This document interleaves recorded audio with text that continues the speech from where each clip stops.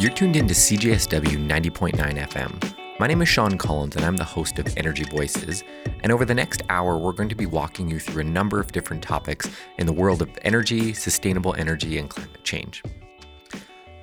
This month, we're going to focus on the effects that you can have through policy and public service through our first interview with an elected official, Minister Currie Dixon, the Minister of Environment and Economic Development in the Yukon Territory in Canada. We're also going to have a detailed discussion with Alex Monroe, a clean tech venture capitalist who is focused on how we invest in and finance the next generation of game-changing billion-dollar energy technologies. Our final segment tonight will be an essay that was done by one of our student members in Europe, Julian, who has an insightful look at decommissioning of oil rigs and the logistical, financial, and human resource challenges we face as a society in dealing with industrial infrastructure that dwarfs even the Eiffel Tower in size, scope, and raw materials. We encourage you to tweet along or share your thoughts using #EnergyVoices on Facebook and Twitter.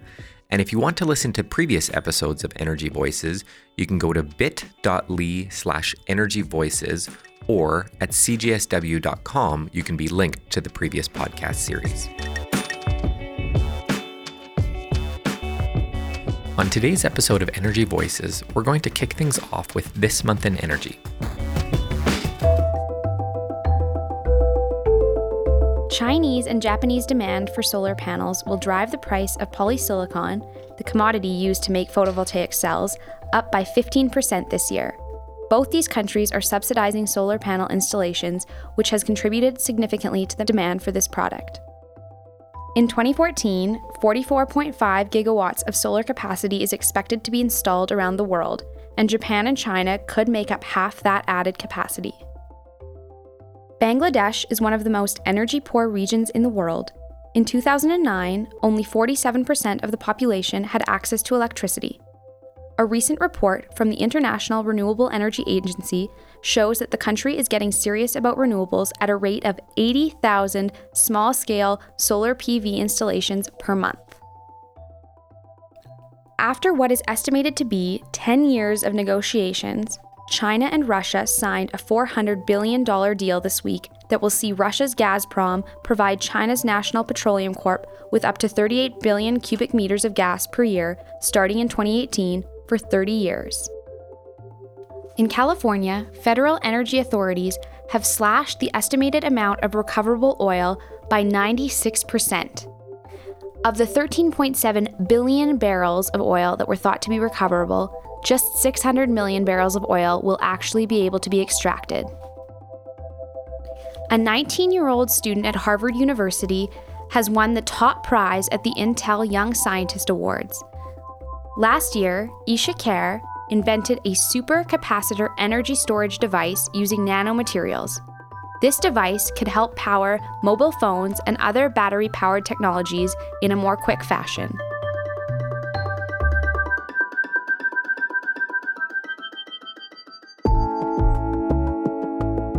You're tuned into Energy Voices on CJSW 90.9 FM. Please join me in welcoming Jenny Matchett to the studio with Minister Currie Dixon, the Minister of Environment and Economic Development in the Yukon Territory in Canada. Hi, Minister Dixon. Thanks for joining us today here on Energy Voices. We are really excited about this discussion as you are our first elected official on the show. So welcome. Hi, Jenny. Thanks so much. It's a pleasure to chat with you. Thanks. I'll kick things off here by asking you to explain to the audience your current role within the Yukon government. Okay. Well, I'm currently an elected official in the Yukon Territory. I'm an MLA, so I represent a electoral district in Whitehorse in Yukon, and as such, I'm also the Minister of Environment and the Minister of Economic Development, and I'm the minister responsible for the Public Service Commission here in Yukon. Great. So I guess for additional explanation, I guess I would provide the sort of the policy direction for those departments and manage their budgets and personnel. Great. So As a minister responsible for both the environment and economy, I'm sure you receive some contrasting opinions about your agenda. I just wondered if you could comment on how you interpret the needs and desires of your constituents and comment on what the people are primarily asking for on both those files. Mm-hmm. Okay. Well, I mean, first of all, the thing I wanted to say was that some of the questions we get about that are sort of aren't economic development and environment contrasting issues? Shouldn't those two issues be at the head or competing with each other? And that's certainly not how we view things up here. The Premier made a very explicit decision when he made me minister of both of those, and the reason for that was because of our belief, at least, that those are really two sides of the same coin. You can't have one without the other. You have to have an economy, obviously, but you have to have an economy develop in a way that allows for the protection and conservation of the environment. So that's the reason why you have both. Really, the focus for both those files for me is sustainable development. So I think if I could sum up those two departments into one sort of theme, they're both sustainable development. So you asked about what my constituents or what Yukoners want, and I think it's different, obviously, depending on who you ask and which riding you look at. Obviously, the needs of my riding as somewhat of an urban riding are different than those of a community. But I think what Yukoners in general agree is that they want to have opportunities for their kids. They want to have jobs. They want to have economic development and all the commensurate benefits that brings. But that they also, I'd say probably more so in Yukon than anywhere else in the country, value our environment. We've got an incredibly beautiful place up here. The environment here is astounding, really, and folks really value it very highly. So whenever we talk about the need for economic development, there's always the consideration people express for ensuring that economic development happens in a way that's environmentally sustainable. Great. So just a quick question to follow up on that. Have you found it difficult to meet both of those needs? Well, yeah, it's a challenge for everybody. It's a challenge for every government anywhere. So yes, I found it challenging, but I don't think I found it any more challenging than any other government or any other politician in the country. It's a challenge that I think all Canadians sort of face, and regardless of where you live in the country, you're going to run into that kind of challenge. Finding that balance between economic development and the protection of the environment. So I don't think the challenges I've faced have been in any way unique necessarily, but perhaps a little more acute here in the Yukon, given the fact that we do have such an incredible environment and people value it so highly. Right. Okay, so just to jump out a little bit from a higher level, I guess, what federal economic and environment policies do you align with as a minister in the Yukon, and which do you not agree with? Mm-hmm. Well, I think, first of all, I'd say that the current federal government has put a greater focus on the Canadian North than any other government that I have ever seen or learned about. I'd say that the current government's focus on the North has been incredible. It's been exceptional, and it's been to the benefit of Northerners, but also I think the benefit of all Canadians. The economic potential of the North is incredible, and I think the willingness of the federal government to invest in its people, in its environment, and in its economy is tremendously beneficial to Northerners and to Canadians alike. So yeah, I would say the focus on the North that the current government has, I think, has been a tremendous benefit to Northerners and Canadians alike. On the environmental side, there's challenges always. I'm not envious of the challenges that the federal government faces on issues related to the environment. I think they've made some great steps with regards to a number of issues. The focus that they've had in the North really has been around investing considerable amounts of money into adaptation to climate change, and that's something that is very relevant for us. We see, feel, and hear climate change on a daily basis up here in the North, and having the resources to adapt to that is something that we need. That being said, there's always some legitimate challenges and concerns around the speed at which the government takes action with regards to climate change on other fronts. I know that the current approach they're taking, the sort of sector-by-sector approach to regulating, for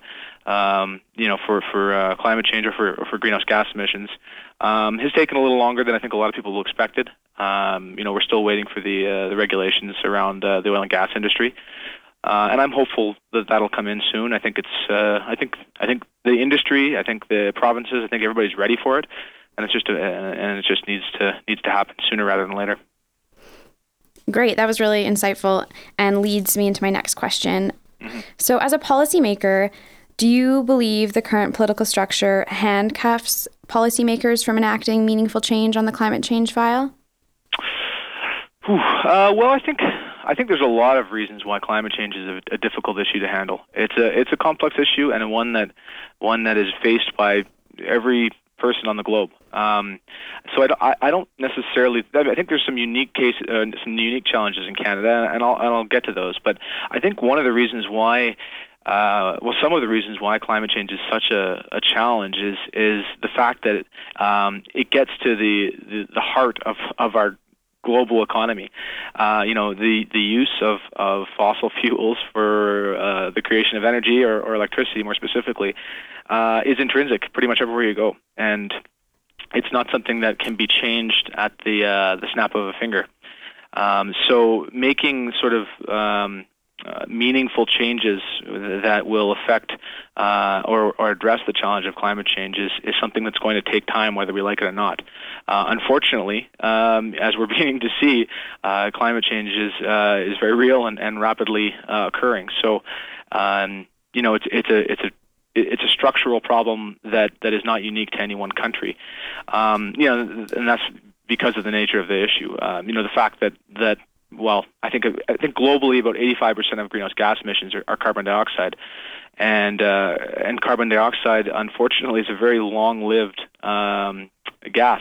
So when it goes into the ozone, it stays there for a very long time, and that means that even dramatic actions taken immediately won't necessarily result in change happening immediately either. So having that distance between action and result presents a challenge for governments. And likewise, the fact that once greenhouse gases go into the atmosphere, they spread. So greenhouse gases emitted from one country affect all countries. So there's that aspect of tragedy of the commons, of course, as well, where that's pretty self-evident. So anyways, I think that's sort of some general comments about why climate change is a challenge internationally. But here in Canada specifically, I'd say there's unique challenges in the fact that our constitutional structure is so designed, is designed as it is, I should say. The provinces, and in the Yukon's case, the territories, have such an important role in the management of our natural resources. And obviously, the development and responsible development of our natural resources is a key factor in taking meaningful action on climate change. So it's a challenge for the federal government because of the strong roles of provinces and territories, and it's a challenge then for the provinces and territories because there's no central agency that can take the level of action that would be needed for dramatic nationwide change. So to answer your original question, does our current political structure inhibit policymaking on climate change? I think that's a factor, and for the reasons I suggested, I think it's not the only factor, but it certainly is one. Very interesting. Thank you.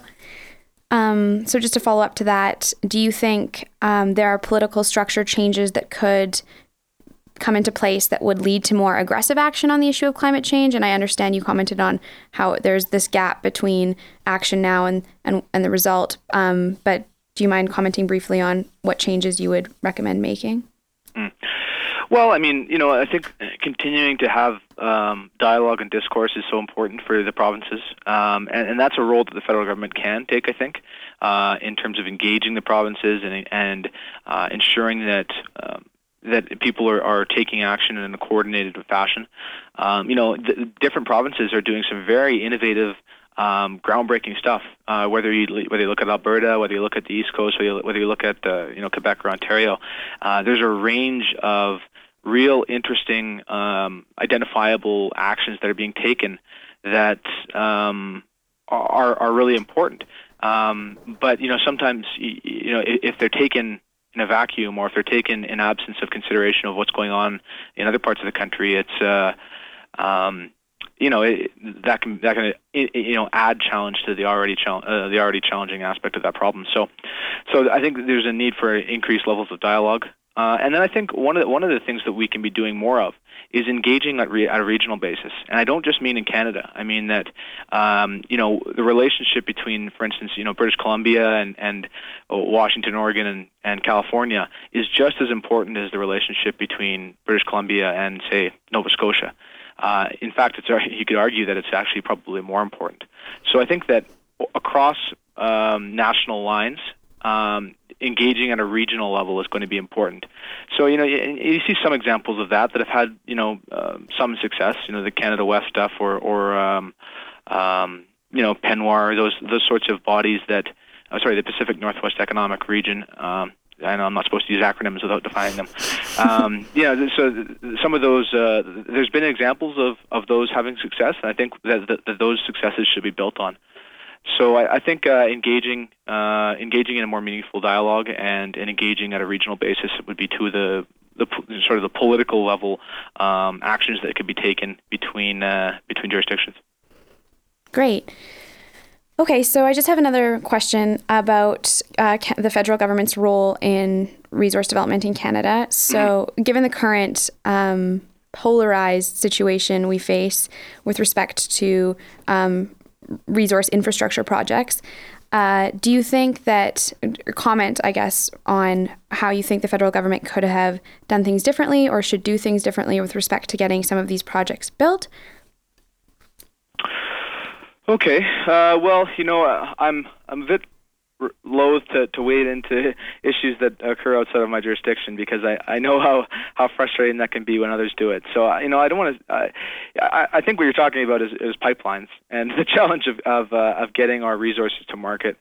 I think it's necessary. I'll say that to begin with. I think it's necessary that we get our resources to market in an efficient and economic way, because the simple fact is if we don't, that market will be filled by someone else. That's just how the world works. Look at the deal that China just signed with Russia. The natural gas deal. Hundreds of billions of dollars worth of infrastructure being developed between Russia and China, and that's a specific result of other sources of natural gas or any kind of energy, I suppose, not being able to meet that demand in China. So, that's just one example. But I think the fact that we have such an incredible endowment of natural resources, requires us to develop them responsibly. But it also, the fact that we are able to develop our natural resources responsibly is something that I think it's incumbent on us to do. And the reality that we have to face is that if we don't develop ours responsibly, it will come from somewhere else. So, the arguments that you hear around the Keystone Pipeline, around the Keystone will be a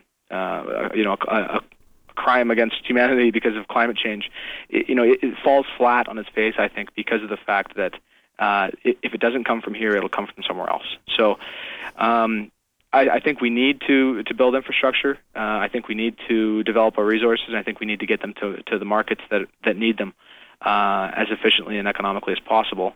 But that being said, there's a lot of considerations within Canada as to how we build them. And I'm not one to tell somebody else how to do their business, but I think what Yukon is a good example of, despite some of the challenges we face, is a really positive, for the most part, and well-structured arrangement with our First Nations. We've got settled land claims in Yukon, so 11 out of our 14 First Nations in Yukon have final land claims agreements and have self-government agreements. That means that they have a real clear ownership stake in natural resources in Yukon. And that level of engagement and that positive engagement leads them to become meaningful partners in the development of our natural resources here in Yukon. And I'm not saying that's necessarily a model that can be emulated in other parts of the country, but it's certainly something that others, I think, should be looking at as an example of success. So, engaging with communities, engaging with First Nations is so important, as everyone knows. And that's I don't think that's any different for pipelines or for roads or power lines. It's any kind of economic infrastructure needs to have that level of engagement, I think. Excellent. Thanks, Curry. Or thank you, Minister Dickson.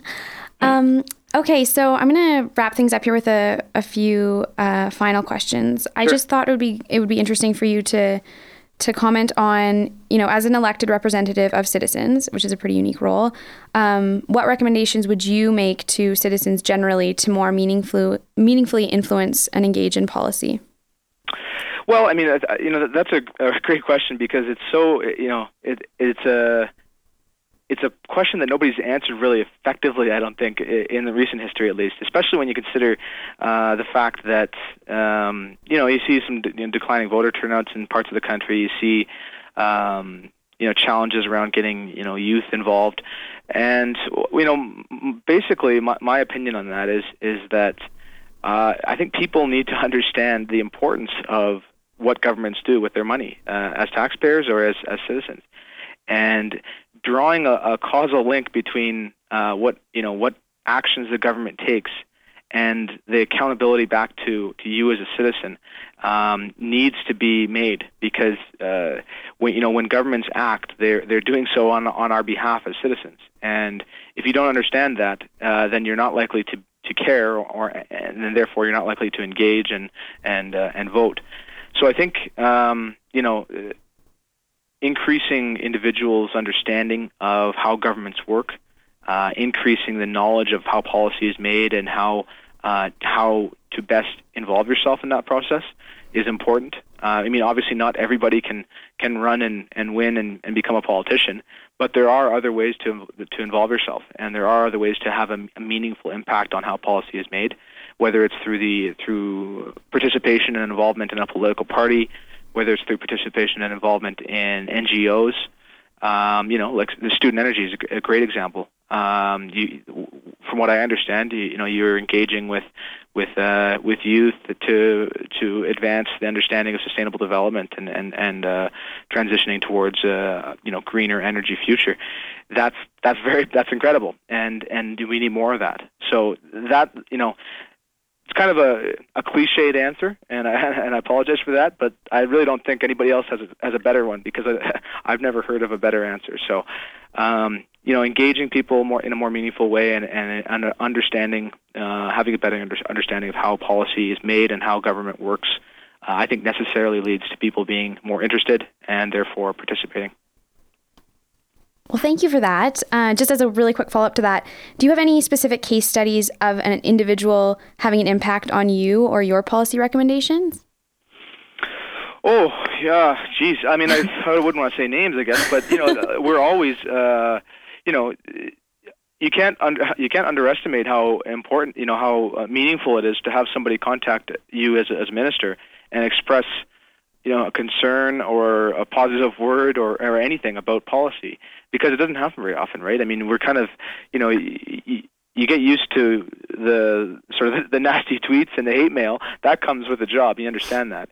But having somebody contact you and make a meaningful statement about policy, or raise a meaningful question and a well thought out reason to question or comment on policy, it has an effect on you. It does. And so I think people shouldn't underestimate how important it is to comment and have your voice heard, whether it's through any of those means I suggested earlier, political party, NGO, direct engagement.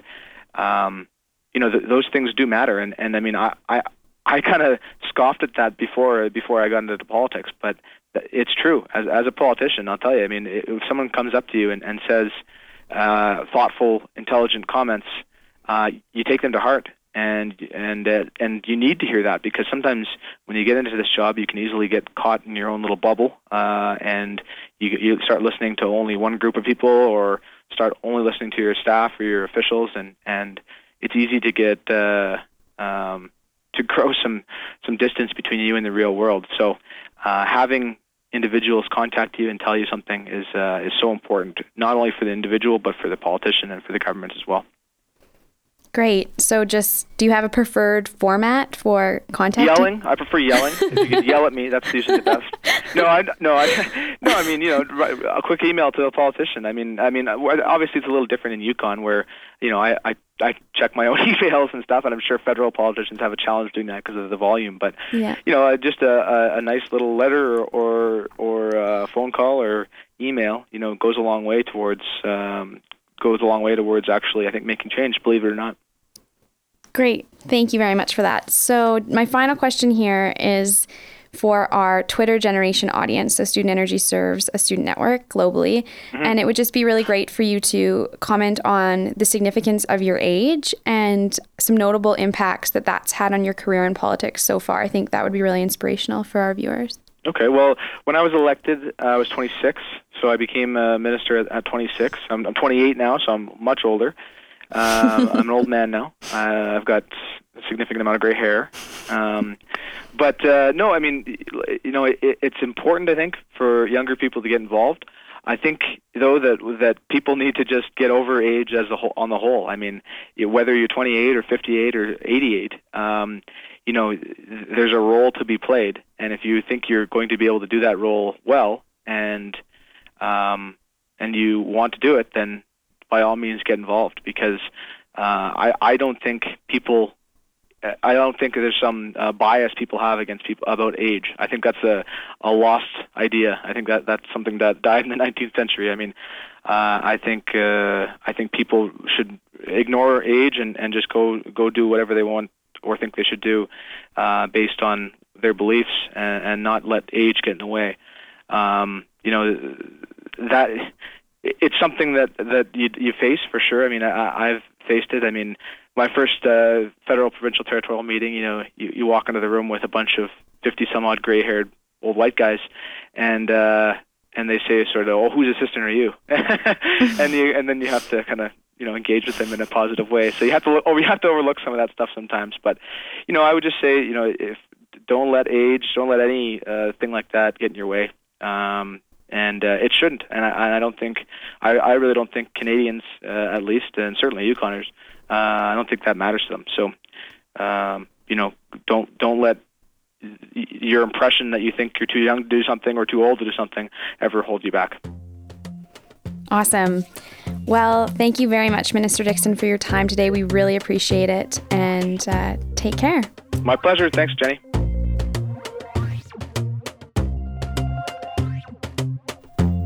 Next up on Energy Voices, we're going to try something a little bit different. Sometimes in the world of energy and sustainability, people can get caught up in the negativity or the pessimism of the sort of scale of the challenge that we face. And so today we want to bring a little bit of fun back into the world of energy and share with you our top 5 crazy energy facts that will make you pick up your head and think about the energy system a little bit different. So please join me in welcoming Julia Kavuma to the studio, who's going to walk you through the top 5 crazy energy facts for the month of May. Number 1. If you consider your carbon footprint in terms of cans of Coke, there are approximately 2.2 grams in the average can of Coke, which is 12 fluid ounces or 355 milliliters. If you compare that to the carbon footprint of laptop use per hour, that is approximately 5 cans of Coke. If you consider a flight from London to Tokyo per person, that's about 480,000 cans of Coke. And if you consider the carbon footprint of Mount Etna, which is the tallest volcano in Europe, that's about 400 billion cans of Coke. Number 2. How many miles per gallon would a human achieve walking or running if we could metabolize gasoline? So if we know that cars travel or get between 10 and 60 miles per gallon, and we estimate a small car to weigh about 1,000 kilograms and get 30 miles per gallon, we can assume that a human weighs about 10 times less and our efficiency to be about the same of that of the car at 25%. So while walking is less efficient than rolling, the air resistance at the speed of walking is much less than driving. So a human would get about 10 times the mileage of a car per gallon. So that is about 300 miles per gallon if we could metabolize gasoline. And so this is pretty cool because we know that gasoline and fat contain about the same amount of chemical energy. So as humans, we could walk for hundreds of miles on a single gallon of gasoline. But consider the alternative. We need to walk tens of miles to burn a single pound of fat. Number 3. What is more efficient, a car, a bike, a truck, or a train, or a plane, to transport 1 ton of cargo across the United States? So if we assume that the distance between New York City and Los Angeles is about 3,000 miles, or 5,000 kilometers, a truck would consume 100 liters of gasoline, a car would consume 600 liters of gasoline, a bike would consume the energy equivalent to 300 liters of gasoline. A train would consume 4 liters of gasoline, and a plane would consume 500 liters of gasoline to transport a ton of cargo across the United States. Number 4. Did you know that North America has more natural gas than Saudi Arabia has oil? If all of the natural gas pipelines in the United States were connected to each other, they would stretch to and from the moon almost 3 times. Number 5. A study compared the causes of deaths from different power sources. For every 1 person that dies from the radiation effects and incidents from nuclear power, 4,000 people die from the air emissions and mining incidents related with producing power from coal. Thanks, Julia. For any of our listeners that have crazy facts of their own, you can get them on air by tweeting us at Student Energy or on Facebook by searching Student Energy and either messaging or posting on our wall.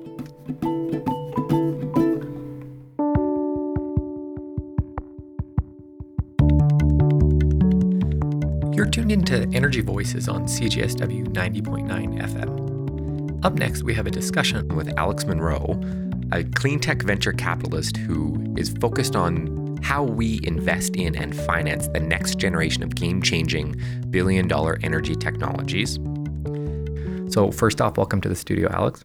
Thank you very much, Sean. It's a pleasure to be here. So to kick us off, just give us your quick bio and overview. How did you get into the venture capital space? The venture capital space? Well, I kind of tripped into it eventually. I started in the energy and environment space at the beginning of my career, and I got very early on trying to do a whole bunch of startups, and some failed, some succeeded. I got an incredible eyesight and eye-opener onto what venture capital was, but as well, because of the nature of trying to raise capital for some of those startups, it became pretty clear early on that there were a whole bunch of different levels of the financial ecosystem. The one that attracted me the most was, of course, the highest risk, highest return one, and that became venture capital for me. So the trajectory I took after that was eventually to get back to early stage. And the only route I could do was to start at the very big stage. So I started banking and project finance, corporate finance, and then worked my way back down the ecosystem from doing billion-dollar deals all the way doing $150,000 deals. So it was a migration to get where I really wanted to be. And it took a little bit of a circuitous route to get there. And so for our listeners that are unfamiliar with venture capital, what's the Oxford Dictionary definition, or what is Alex's Oxford Dictionary definition of VC? So I'd love to rewrite the Oxford Dictionary on this one, but venture capital is the type of investing whereby you are looking at opportunities that are generally disruptive, but not necessarily. Ideally, the catch, though, is you want a total addressable market that is massive. So the tens of billions of dollars has to be, that's what we're going to go after. There's a lot of investment opportunities out there in companies that have an opportunity that's, this is a $20 million, a $50 million idea, and those are great, and those people should be pursuing those, to be sure. But venture capitalists are saying, this is going to take some time. It's going to take a lot of patience, a lot of skill to get it right. And that means that this is the big prize. It's got to be a big prize for us to be able to invest the time and the money to do that. And what are the primary industries in the venture capital space? So obviously you come from an energy background, but what are the other opportunities out there for venture capitalists? So the key ones have generally been outlined as the life sciences, which includes pharmaceuticals, generally the drug developers, but also other kinds of healthcare products. Then you have the traditional IT. So nowadays that tends to encompass just about every industrial sector one way or the other. And that has presented itself to be the highest return generally because the cost of capital can be very low to generate some good software platform, and then you just copy it over and over again. So that's created a new transition in the venture capital industry in about the past 25 years.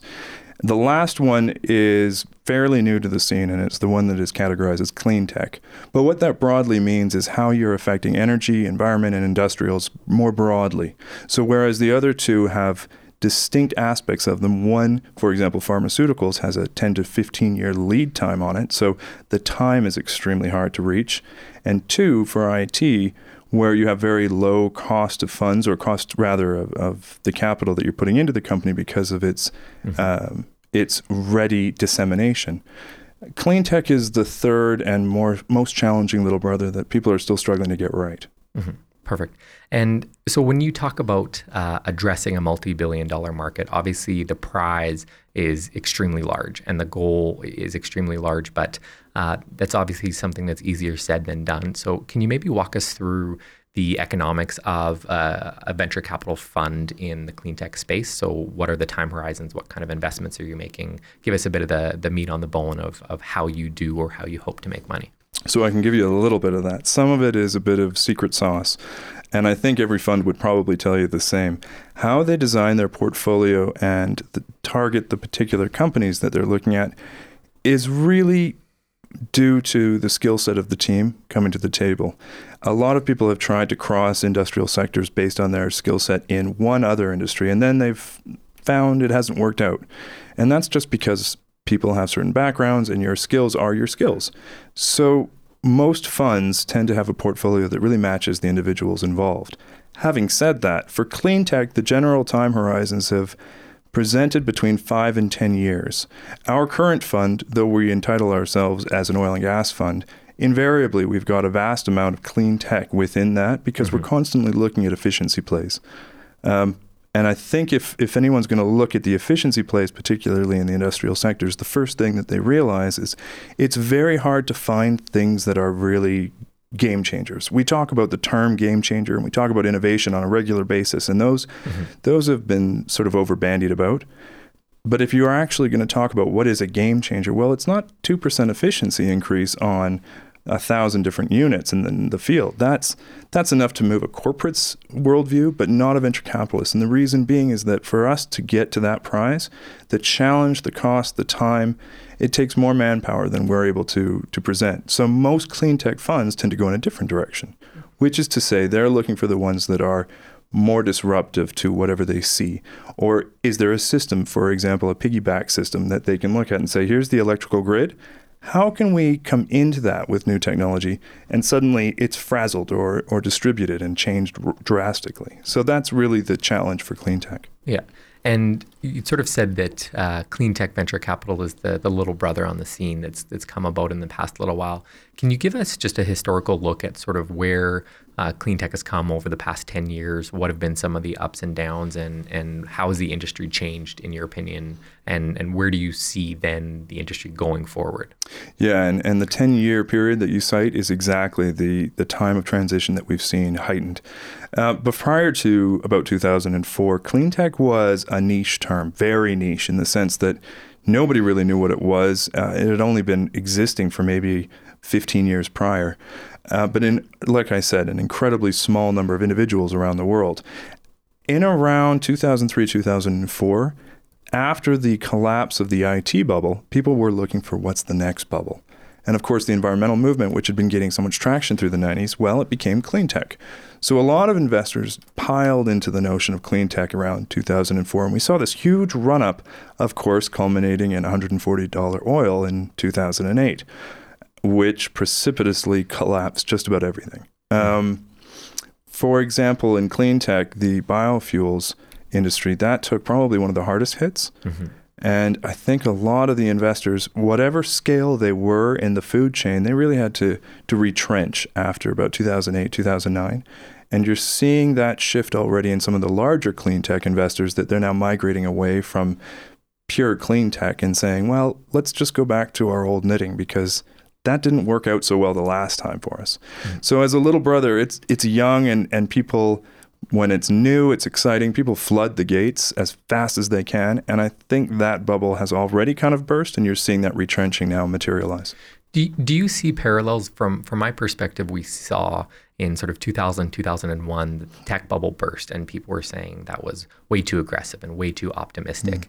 And then a lot of the companies that were founded in 2004, 2005, 2006 have become the Facebooks and Twitters and LinkedIns of the world that have been wildly successful and financially profitable. Do you think that it's a case of history repeating itself, where there was too much money too early, and that now is actually the correct market timing for venture capital? I completely do. But having said that, not everybody in the space does. By a long shot, most people are actually saying that private venture capital funds have produced such poor returns, probably by dint of the vintage and the 2008-2009 retrenching, which is exactly what we saw in 2001, that they don't think private funds are going to be the way to go. And now a lot of people are saying, well, let's just leave it to corporations to do what they do best, which is to innovate.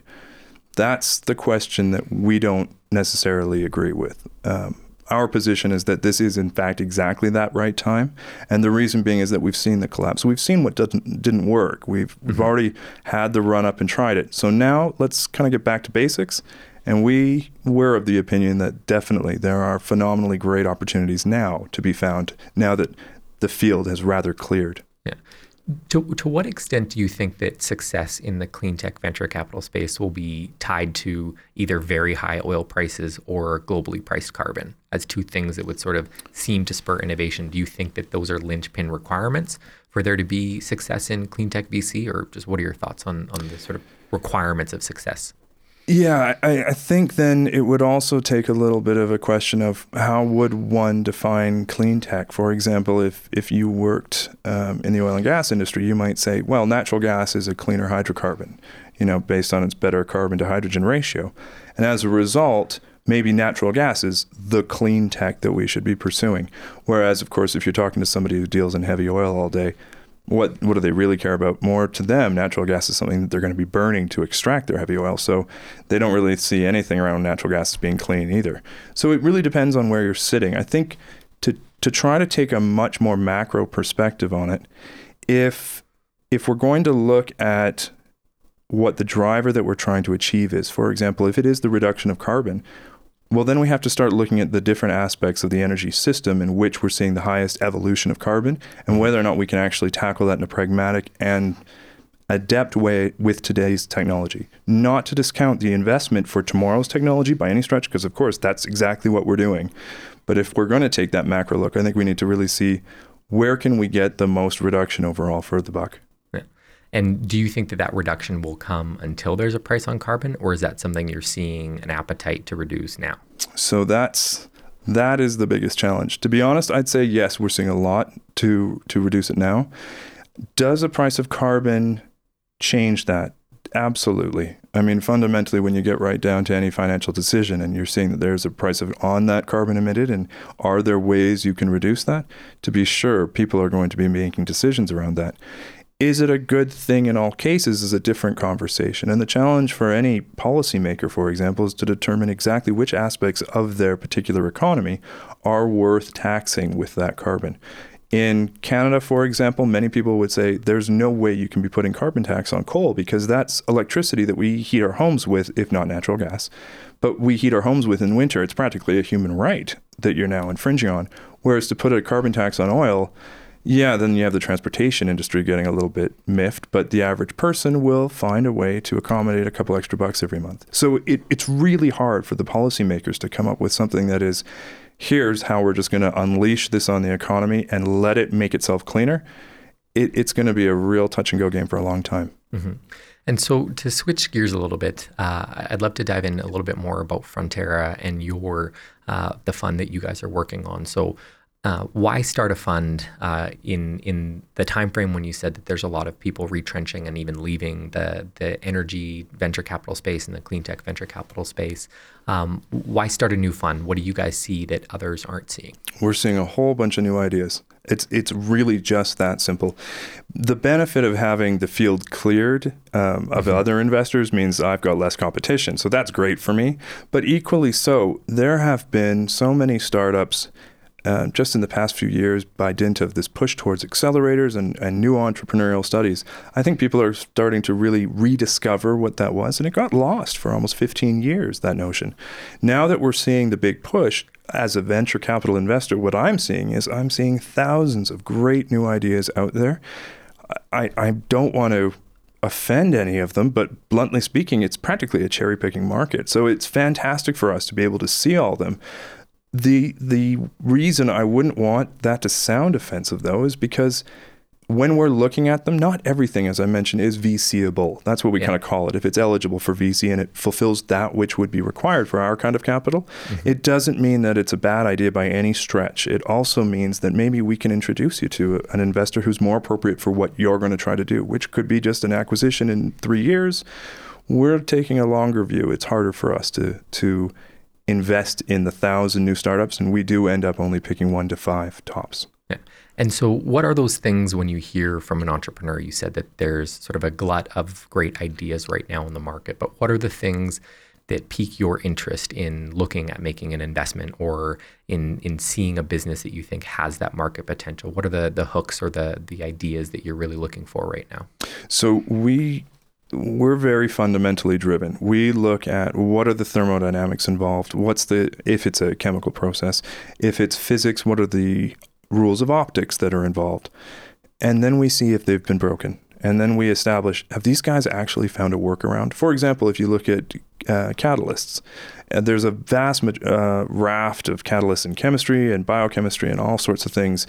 And figuring out exactly whether or not you can reduce what the total energy required for a particular reaction to occur, if you can bring that down, well, that could be your energy savings right there. But you have to find very innovative ways by which you can get around the existing laws of physics. When we see one that has really demonstrated, here's the environment in which I'm operating, and here's how I'm able to circumvent what the ordinary rules were, that's the kind of entrepreneur that we're all over. Yeah. So do you spend more times in labs and talking to scientists than you ever thought you would?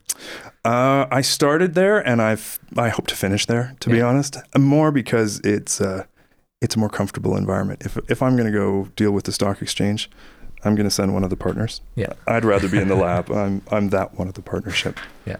And so if you were to switch to the other side of the table right now and be looking at creating your own energy or clean tech startup right now, what are the opportunities and market spaces that really excite you? The number one area, without a doubt, has to be water. And it's on every aspect of that. Water is such a complicated thing because I think we turn on the faucet and we see clean water gushing out, and we take it incredibly for granted living in a country that's covered in ice half the year. If you're going to do any major industrial process, it has water coming in and water going out. And along there, it gets polluted, it has to be retreated, and then it has to meet certain environmental and toxicological specifications before it can be effluent. Throughout all of those processes, and I mean, we're talking everything from oil and gas. SAGD produces more water than it does oil. So here in Alberta alone, if we're producing more water than oil, well, we should be considering exactly what is the ramification on treatment trains for that water. How are we getting clean water? How are we going to be managing it? Without a doubt, we are constantly looking at advanced materials around that sector. Perfect. And any last thoughts or sort of perspectives that you'd like to share with our audience as far as if any of our students or any of our listeners are ever interested in learning more about venture capital or clean tech venture capital, any sort of ideas or resources you would want to share for people that are looking to understand this world a little bit better? That's a very difficult question to answer, mostly because venture capital for itself has done a very good job of trying to keep some mystique around it. Okay. I am always happy to talk to students and entrepreneurs who want to learn more about it. and demystify that, because that mystique has served the venture capital community very well, but it's also made entrepreneurs extremely wary of venture capitalists. And they get this horrible rap as being guys who are basically going to come in, pirate your entire company, and then bolt at the first valuation they can get out. That has not been served by the venture capital community by and large, but equally so, getting away from that way of thinking is probably the most important step for any entrepreneur who's got a good idea. They have to be disabused of that fear. Mm-hmm. So the most important thing I can ever offer is, if you want ever to learn more, arrange it and talk to us. We would be happy to come and speak to any entrepreneurs, teams, whatever you've got about people who want to learn more about this stuff. Perfect. Well, I appreciate you coming on this show. I think this is a great first step in educating our sort of audience and our members a little bit more on the world of venture capital and clean tech. And so I would invite you to come back on future shows. If you ever have any sort of deals or portfolio companies that you're working with, we'd love to have you back and invite you to share more with our audience. It'd be totally my honor. Thank you very much. Yeah, thanks for your time, Alex. Our final segment tonight will be an essay that was done by one of our student members in Europe, Julian, who has an insightful look at decommissioning of oil rigs and the logistical, financial, and human resource challenges we face as a society in dealing with industrial infrastructure that dwarfs even the Eiffel Tower in size, scope, and raw materials. Sometimes, you'd walk along the shore, watching the sea, the tantalizingly empty expanses of water, light drooping glimmeringly from the sullen skies, almost forgetful that a few dozen miles offshore, human life has been thriving 24 hours a day for more than 40 years. But they're here, the oil rigs, barely perceptible to the human eye, dwarfed by the sheer immensity, their steel and concrete contraptions shooting out from the liquid landscape. Each a small prodigy of engineering ingenuity, standing against the swell and the foul weather, in one of the harshest maritime environments. They may look frail, but they served us well. They've provided access to the North Sea deeply buried riches. Throughout the years, all companies have increased their drilling capacity and densified the transportation network, laying out new pipelines to connect every production site to the refining and processing hubs ashore. Meanwhile, we have continued to indulge our fossil fuel addiction, somewhat careless of a cleaning job to come. Offshore rigs in the North Sea have been producing oil since the 1970s, Norway and the UK being the lead producers, followed by the Netherlands and Denmark. But production on the UK continental shelf has peaked around 1999, and the petroleum province has since gone into decline. In a context of high oil prices, aging rigs are now being pushed to the limits to improve recovery rates. But over the next 30 years, virtually all the infrastructure put in place in the North Sea will require decommissioning, representing an enormous engineering challenge. Tons of old iron will have to be broken down in large quantities, calling for huge cranes and vessels to ship it back to shore. Under the current legal framework, North Sea operators are under strict requirements to decommission wells, platforms, pipelines, and overproduction or storage facilities once production has ceased. Beyond the large liability that this represents for both the companies and the government, hence the taxpayer, there is increasing concern on potential environmental impact, in particular the possible disturbance of ecosystems that have grown up around the rigs. A number of stakeholders are now putting a high premium on the environment, but alternative approaches, and in particular disposal at sea, such as the rig-to-reef schemes championed by California, seem hardly transferable to the North Sea. Outside the legal aspects and the fact that California has only 27 offshore rigs to dispose of, the Brent Spar controversy in 1995 created a bad precedent in Europe. Despite approval from the British government, the Shell Oil Company provoked widespread outrage when it announced its intent to dispose of its storage facility at sea. The uproar that followed contributed to move the regulatory lines toward tighter rules. Because the law clearly states that the owner of a rig bears residual liability in perpetuity, including if the asset is sold and the new owner defaults, companies are now taking every precaution to kill potentially contentious issues in the bud. However, a number of rigs still benefit from derogations due to the boundless complexity of a safe and cost-efficient dismantling. And yet, the scale of the challenge is daunting. 500 installations, including large concrete substructures in the region of 680,000 tons, 31 rigs with steel jackets of more than 10,000 tons, more than the frame weight of the Eiffel Tower. If you add 10,000 kilometers of pipelines to remove and 5,000 wells to plug, you'll get a first picture of a real magnitude order. Decommissioning is an expensive process. Early estimates for the UK alone are about $60 billion and increase every year as more knowledge is gained on the whole process and cost estimates are being revised upwards. Well plug and abandonment, for example, represents $4.5 million per well, with an average 30 days to complete with one dedicated crew. Exact decommissioning costs are therefore exceedingly difficult to calculate, and current forecasts often assume, somewhat optimistically, that economies of scale and progress on the learning curve will be fast enough to reduce total expenditure. In the UK, those costs can currently be expensed for tax purposes, although it is yet unclear how relief schemes will play out as decommissioning activity grows, especially since taxpayers, quite ironically, are the main shareholders in a business most are hardly aware of. In the North Sea, the work environment compounds the difficulty to remove offshore installations, imposing seasonal schedules on an already long dismantlement process. Weather conditions are too erratic during winter months for lifting large structures. Therefore, removals tend to occur mainly throughout the summer, and such delays may easily increase the initial cost predictions. As for offshore development, innovation and shared learning will be crucial to decommissioning cost reduction.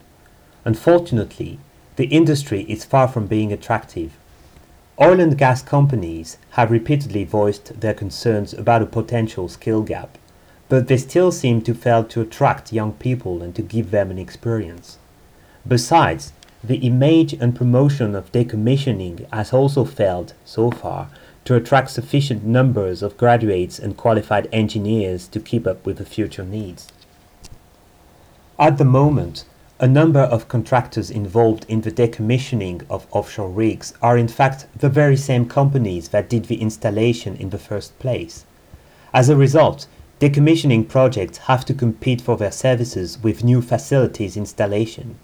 Since the latter are more likely to be profitable, the financial incentives to incur the costs of innovation in decommissioning will remain rather low. Nevertheless, and for all the risks and uncertainties still associated with the venture, some first movers have taken a bet on beating competition to the punch. They believe in the likelihood of game-changing technologies, as the market for decommissioning is expected to grow in the coming years. In the UK, the supply chain is already developing solutions that will provide more effective ways to move and remove pieces of infrastructure in more economic ways. In the summer 2013, the Shell Oil Company contracted the Peter Shelter, a huge decommissioning vessel which is being built in Korea and will bring single-lift capacity to the market, a technology formerly deemed impossible.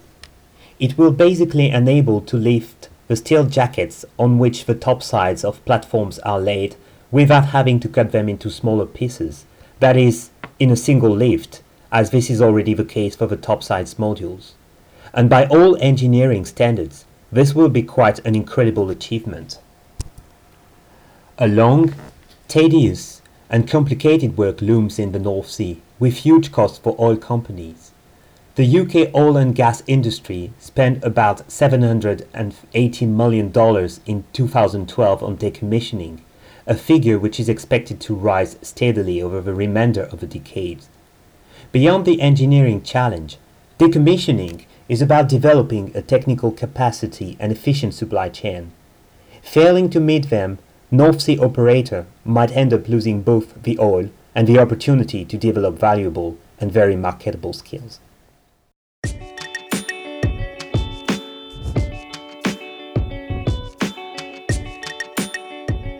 And with that thought-provoking and insightful essay from Julian, we now call to a close the 4th episode of Energy Voices. If you wish to listen to previous episodes of Energy Voices, please visit bit.ly/energyvoices or check out the link at cgsw.com. Before we close for the night, we'll provide one final reminder that the Student Energy Regional Summits are coming up on June 19th and 20th in Mexico City, New York, Aberdeen, and Cape Town.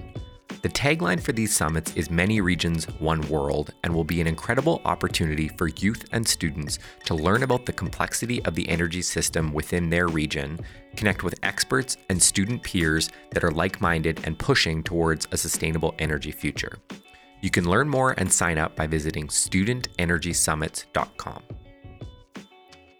Energy Voices is produced by Sean Collins and Mark Affeld, with contributions from Julia Kavuma, Jenny Matchett, and Julian Mathonier.